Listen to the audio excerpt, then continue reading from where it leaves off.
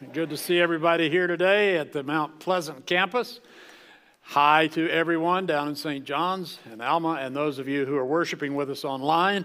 Today is a communion Sunday, so if you're online with us, go ahead and pull out some juice and crackers, and we'll celebrate that at the end of the sermon today. It was many, many years ago when God got a hold of me, when the elders of the church said, "It's time for you to go to seminary." I didn't even know what seminary was when I said yes. But at 30 years old, I took my wife and we put our feet on the campus to begin our study. Now, I had a goal. My goal was that over the next 3 years, I'll learn everything that I didn't learn for the first 30. It's just a small goal. I was in classes with guys who had grown up in sub-kindergarten Christians. You know, they had been Christians for 25, 30 years. And so I had a lot of catching up to do. That was my plan. Now, to that extent, Jesus and I share something. I'm hoping over time we share a lot more. But he was 30 years old. And he had a plan. His was a little different than mine. His was to conquer the world, to show the world who he is, to establish a kingdom, to defeat Satan, to seek and to save the lost. That was his plan. He already had all the information. He knew what he was going to do. And over these weeks coming, and from last week, we're looking at 11 different events in the life of Christ that help us understand what a radical change maker he is. He turned the world upside down with his very presence. And we want to learn more about him. So last week we started with our understanding of his very humble, quiet beginning as he came in to be baptized by John. And then when that baptism ends, if I had been planning, and aren't we glad that's not the case, if I had been planning it and I had been Jesus and I had been baptized, I probably would have said, okay, that's it. I'm here. I am the Savior of the world. Everyone here, repent and you'll be saved. And we would have seen this massive thing take place, and then the world would have been fine and we wouldn't have had to go through all we've having to go through. But that's just not the way it happened, is it? Because there's this twist.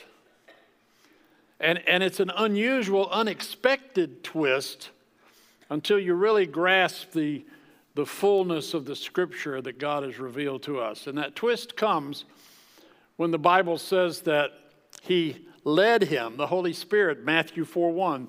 The Holy Spirit was led by the Spirit, Jesus was, into the wilderness to be tempted by the devil. What? Why would he do that? Why couldn't it have been done a different way? What's so important that this event had to take place over the next 40 days?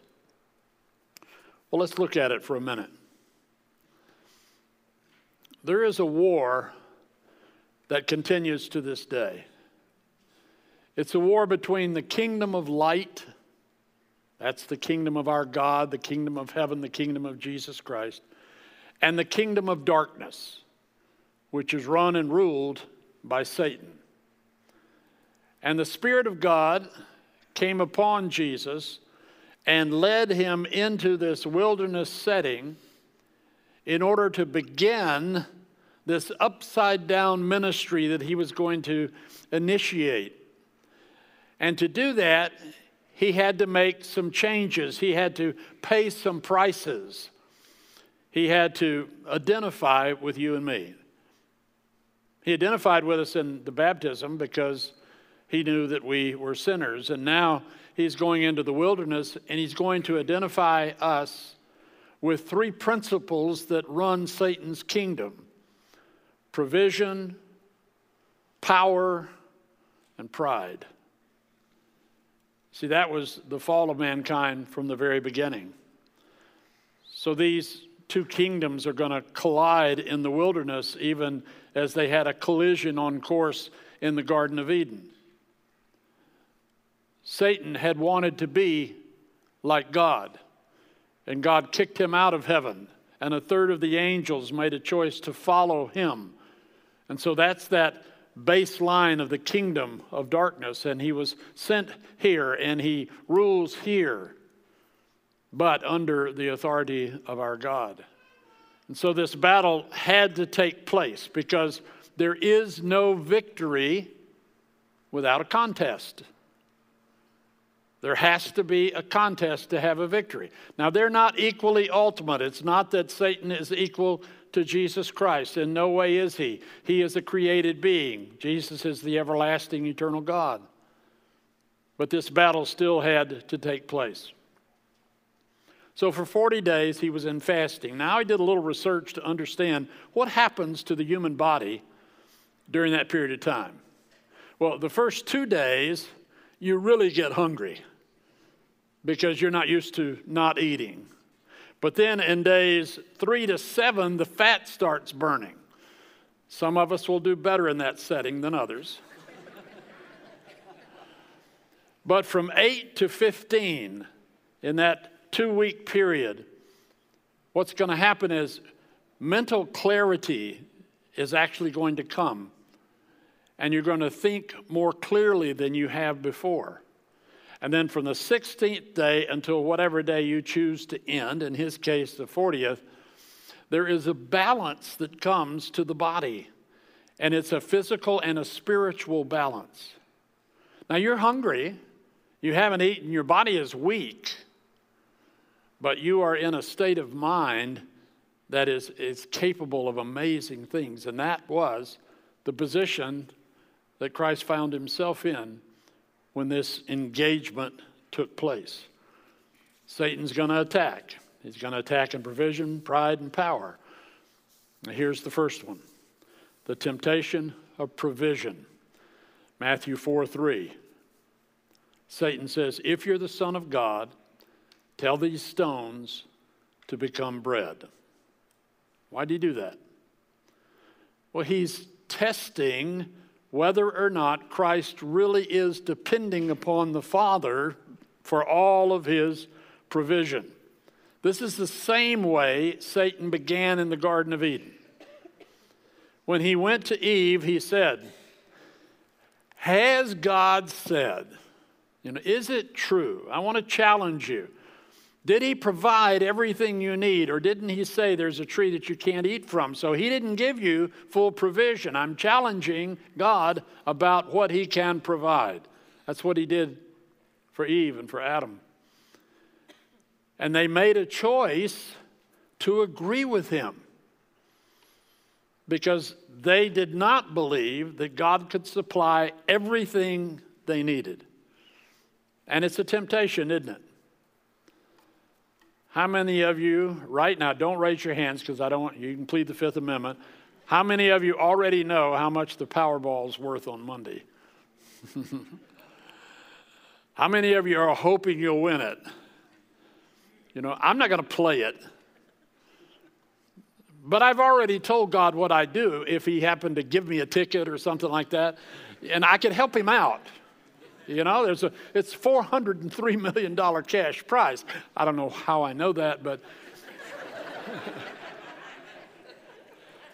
And so don't you go through your mind, what would I do with that? Well, let's see, we'd pay this off and this off, and wow, we'd have all that left over. Oh, I have to tithe.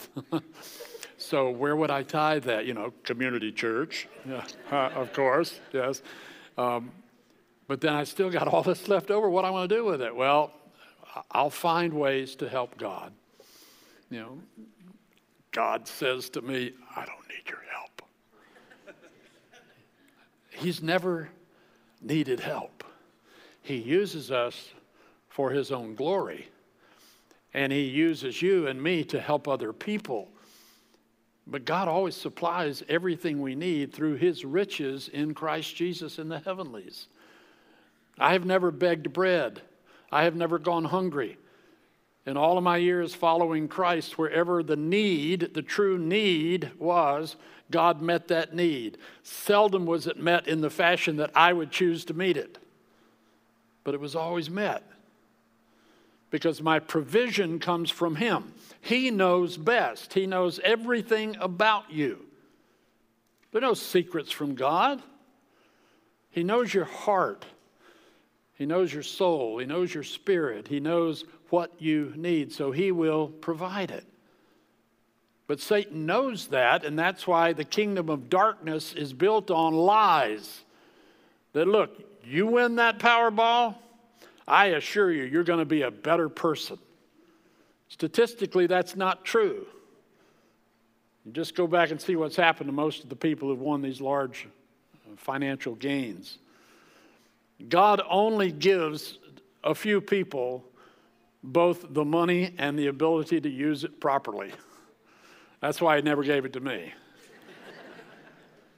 Because he knows deep down inside I love him and I trust him, but he's not going to put me in a setting where I'm tempted or tested. God doesn't tempt us. We're not tempted of God. But Satan turns to Jesus and says, if you're the Son of God, talk to these stones down here. Just turn them into bread. Well, let me clarify one thing. There are 4 ways to use the word if in the biblical Greek language. If and it's true, if and it's not true, if it might be true, and if I wish it were true. Those are the 4. Satan is using the class 1 definition of if. If you're the Son of God, and I know it's true. How does he know it's true? Well, all he had to do is be right there at the baptism, and he would have known then, because the Father speaks from heaven, this is my Son, in whom I'm well pleased. But it wasn't just that. Satan was there when Christ was born. Satan was trying to get to him then through Herod. Satan has been on his case from the very beginning. So yes, he knew who he was. So when he stands there and says to him, I know you can do this. You can speak to that rock down there and make it bread, and then you won't be hungry anymore. Then the provision will be made for you. But Jesus quotes back to him Deuteronomy 8:3 from the law. He says, it is written, man shall not live on bread alone, but on every word that comes from the mouth of God. Now look at what's so neat in that statement that he's making. We're talking about needing to put something in our mouths, and what we need comes from the mouth of God.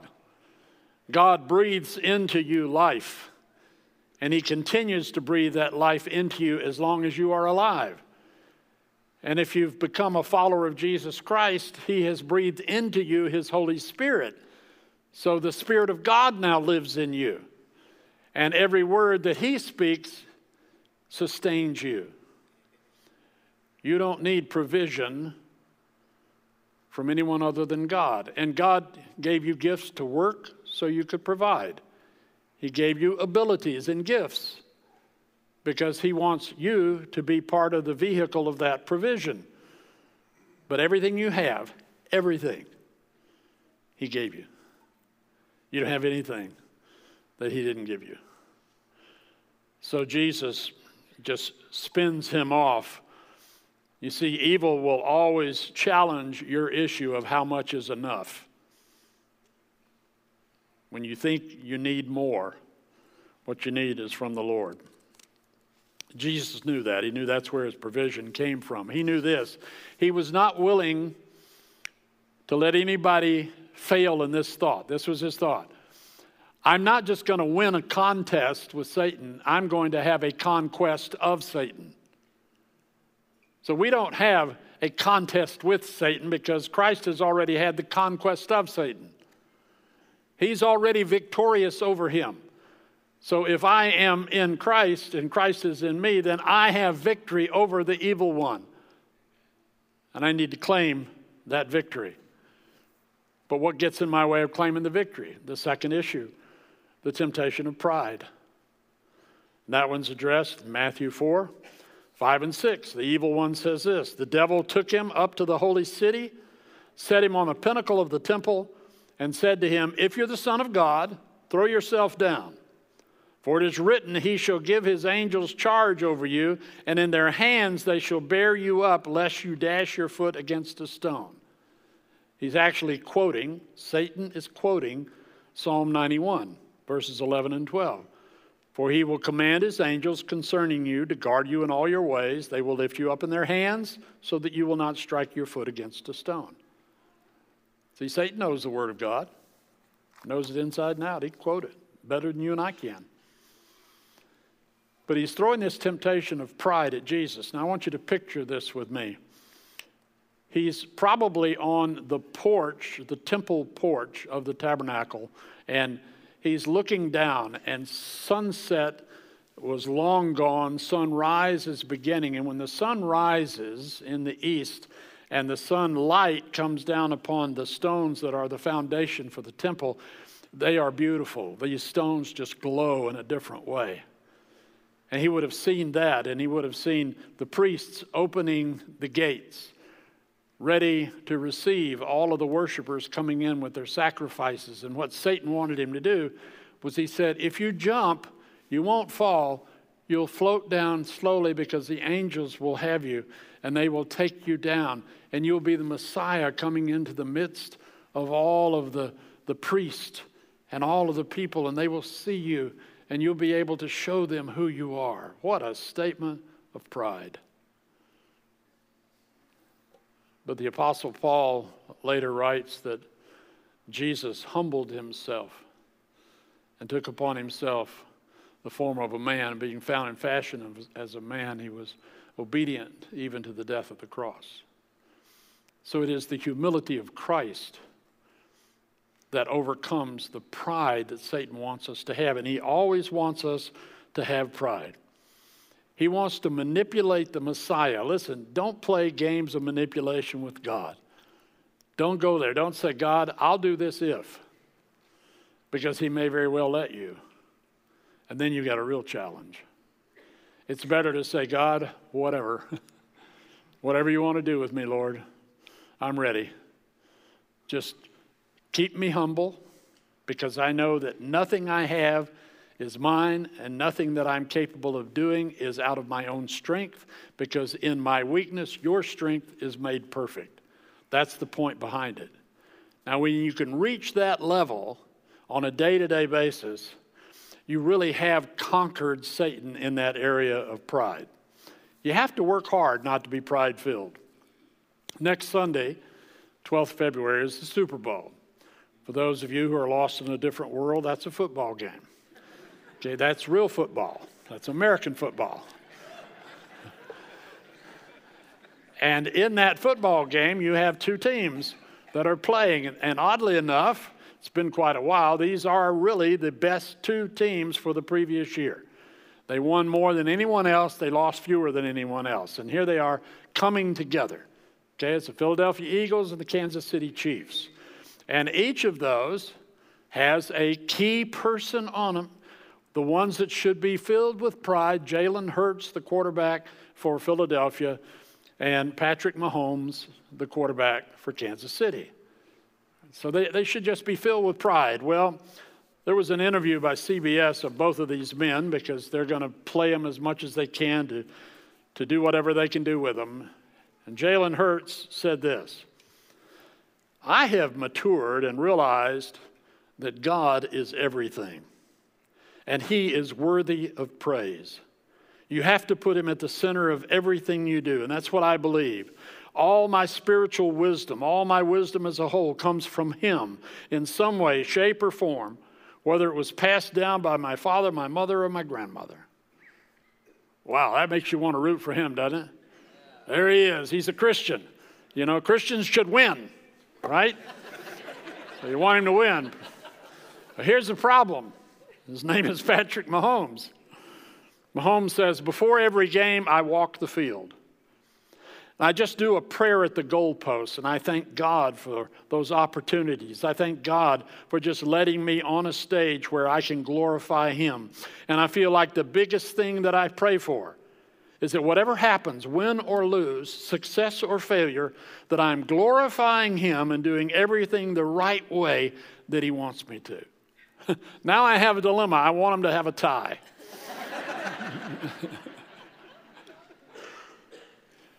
These two young men, both in their 20s, Mahomes making, get ready for this, $45 million a year. I calculated it. That's $44,000 a minute that he plays a game. You know, just a couple of minutes, I'd be fine. But you see, that's pride, isn't it? These young men don't have pride because they know that their gifts have come from God, that He's placed them in a position to use their fame and their fortune for His glory. And that's what it's all about. So this issue of pride doesn't work with Christ at all. Christ tells them, no, I'm not going to have anything to do with that. So now Christ has had victory over pride. He's had victory over possessions. He's only left with one to deal with, to upset everything that happened in the garden. Because wasn't it for pride that both Adam and Eve decided they should be like God? That was the promise of Satan. If you eat of this, you'll be like God. Well, that's what we all want to be, isn't it? Want to be just like God. No. But they fell for that. They made that choice. We are not like Him. We will never be like Him. We are being conformed to the image of His Son, Jesus Christ. And we can have that character of Christ in us as we continue to mature. And someday, when we're in His presence, we will see Him for who He is. And we'll love Him. But we have this issue of power. The temptation of power. People love power. Why? Because power is the purpose of darkness. Whoever has the most power can control the money, can control the armies, can control the world. Whoever has power. Satan says he has all the power on this earth. Jesus says, no, you don't. I have the power. The devil took him to a high mountain, showed him all the kingdoms of the world and their splendor. All this I will give you, he says, if you will bow down and worship me. That's his end goal, that he becomes the one who is worshiped, not the one that we should worship. That's what it's all about. But Jesus knows that he has to obey the Father to gain the kingdom. He's being told, look, you're entitled. Satan says, you're entitled to this. And if we ever lived in a world that feels entitlement is important, we live in it now. So yeah, you're entitled to this. You're entitled to this, Jesus. Look at all the worlds that are out there. Look at Jerusalem. Look at the beauty. I can give this to you. And Jesus said, I didn't come with an issue of entitlement as the Son of God. I came to win this kingdom back for God. And to do that, I have only one thing I need to do. I need to undo what Adam did. Adam, through the disobedience of one man, ushered sin and death into the world. Jesus, the one God-man, comes and he takes that sin out of the world by paying the ultimate price for it. By dying on the cross, that his Father would be appeased and the wrath wouldn't come against us anymore. So he came to undo what Adam didn't do. But he came to do what Adam couldn't do. He chose not to do, and that is obey. Because Christ was perfectly obedient throughout his entire life. He never, ever sinned. And yet he became sin for us, Paul says in 2 Corinthians. He became sin for you and for me. So when he was on that cross, all of our sin was upon him. And it was so overwhelming that he actually became sin. And he paid the price. So he undid what Adam couldn't do, and he did what Adam didn't do. And to achieve that, he had to rebuke Satan. And in 4:10 of Matthew, he says, "You shall worship the Lord your God, and him only shall you serve." And that's the key. Here's why it's an upside down thinking. Members of a kingdom fight for that kingdom and die for that kingdom in order to keep the king in place and keep the kingdom running. But Jesus comes and says, no, as the king, I'm going to die to establish the kingdom. It's upside down. It's reversed. It's radical. And it's this Christ who now sends Satan away and says, depart from me. Get out of here. I have the conquest of you now. We will have a few more battles over the next 3 years. But ultimately, I will crush your head as was promised in the Garden of Eden. And I will take you out. He established the ground rules of victory. If you are empowered by the Father with salvation, and you are filled with the Holy Spirit, and you are ministered to by the angels, as was Christ when he left the wilderness, then you are in him, and you have the victory that belongs only to you and to me. He conquered Satan. He faced temptation without sin. From the reality and the beauty of the garden came death. From the devastation and wickedness and ugliness of the wilderness came life. So we have life in him, the Messiah, who did not follow Satan's lead in possessions or pride or power. The question today is he your Messiah? Is he your Jesus? I hope he is. Let's pray. Lord, we thank you for your word. You set us free, Lord, when we are in Christ. So I pray you would come today and you would attack each one of us in those areas, one or more of them, where we are falling short, that you would forgive us and that you would show us the way of truth, the way of the kingdom of the light. Help us, Lord, to be overcomers in him. We pray these things in Jesus' name. Amen. So this morning we're going to remember that sacrifice that Christ made. When he gathered the disciples together that evening, he was instructing them about something new that was about to take place, and that was the switch from all the Old Testament sacrifices into the perfect sacrifice of himself. And that's why he said, "This is my body, which is given for you. Take and eat." Let us eat together.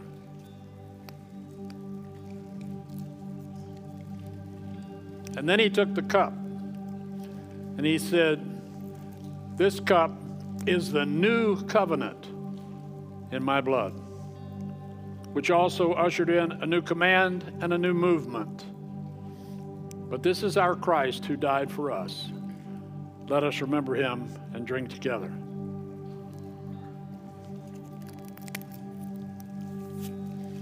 Lord, we praise your name.